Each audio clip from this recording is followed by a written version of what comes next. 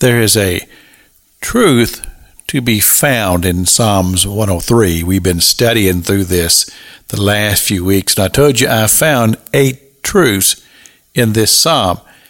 And as we've been looking at this, I believe that this particular truth is one that most people would not consider, including myself. But as I read the scripture, I thought to myself, I said, this is absolutely magnificent. Listen to this.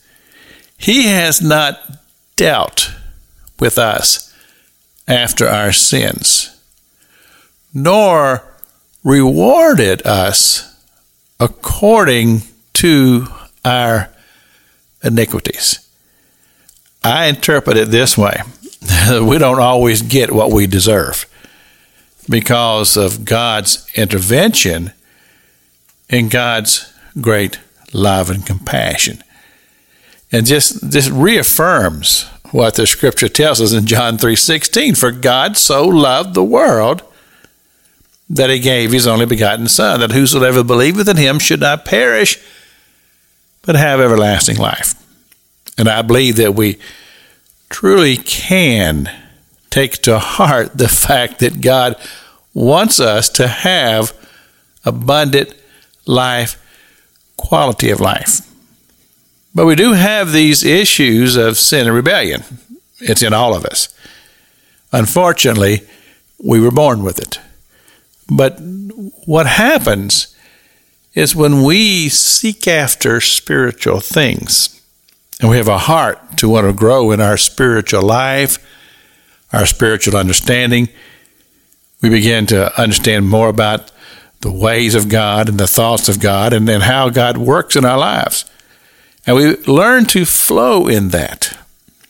Well, even with that, we're never going to gain full perfection. There's always going to be those flaws. But this is where the mercy and love of God comes in, because he looks down upon us and he sees the flaws, and he sees the things that we do that are displeasing to him. And I understand that God is not going to look upon sin, but the truth of the matter is that God, once he has extended forgiveness, that sin no longer exists. And that's where the mercy and the love and the compassion of God comes in.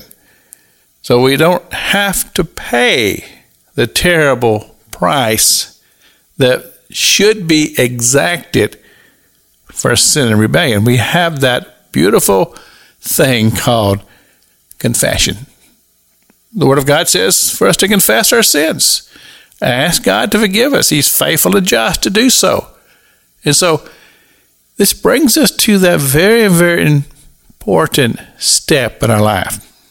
And that's what I would just simply refer to as the daily confession. That we make sure that in our prayer time that we ask God to truly forgive us of our sins with heartfelt repentance. And God in his mercy, his love and his compassion will grant us pardon and forgiveness of our sins, that we might be cleansed as we stand before him.